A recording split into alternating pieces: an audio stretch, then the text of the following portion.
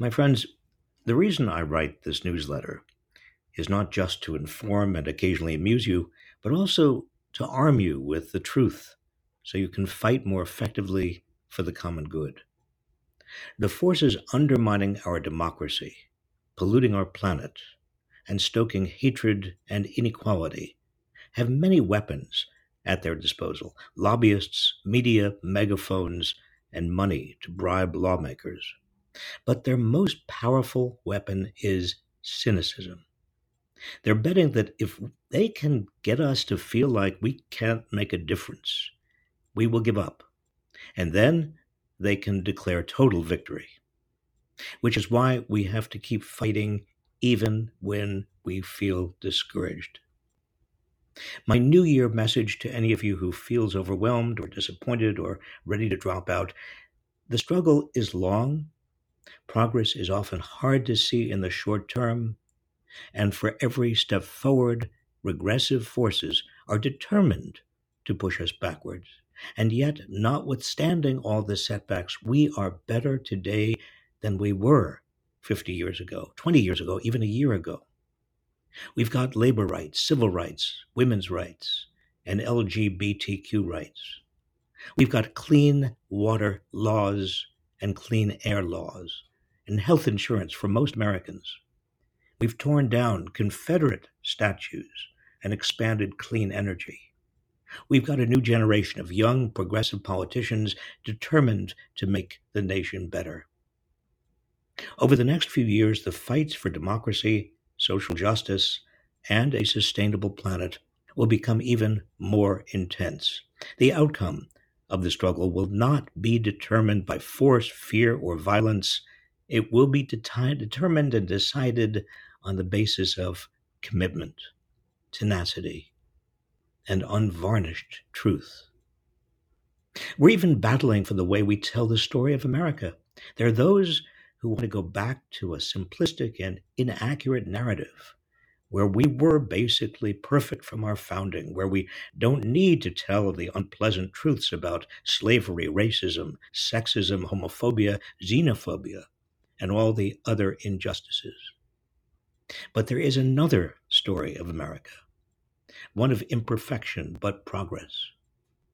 In this story, which is far more accurate, reformers have changed this nation many, many times for the better. I can point out so many examples where movements that were once small and stacked against seemingly impossible odds ended up winning.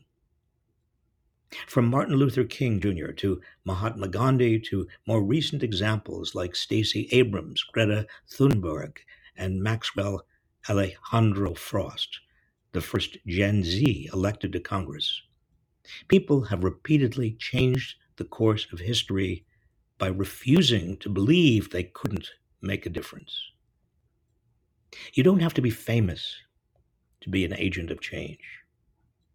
You don't have to hold formal office to be a leader.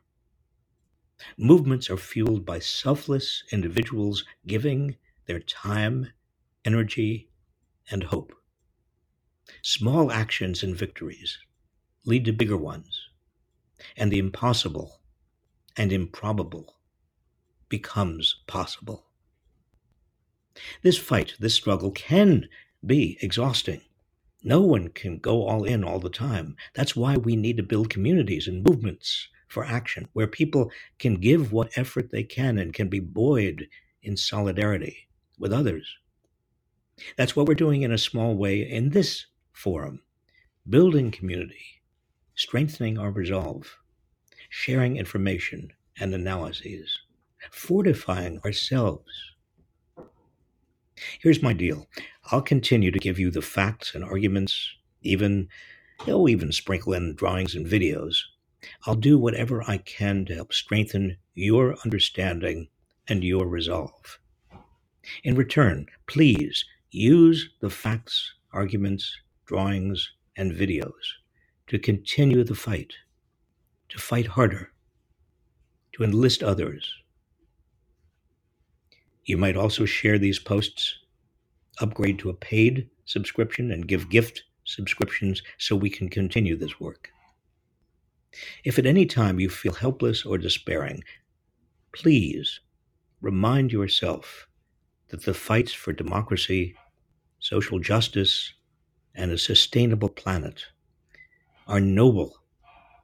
The stakes could not be greater or more important.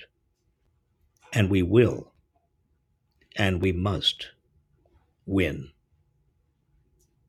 I wish you a restful and enjoyable holiday season and a safe and restorative new year.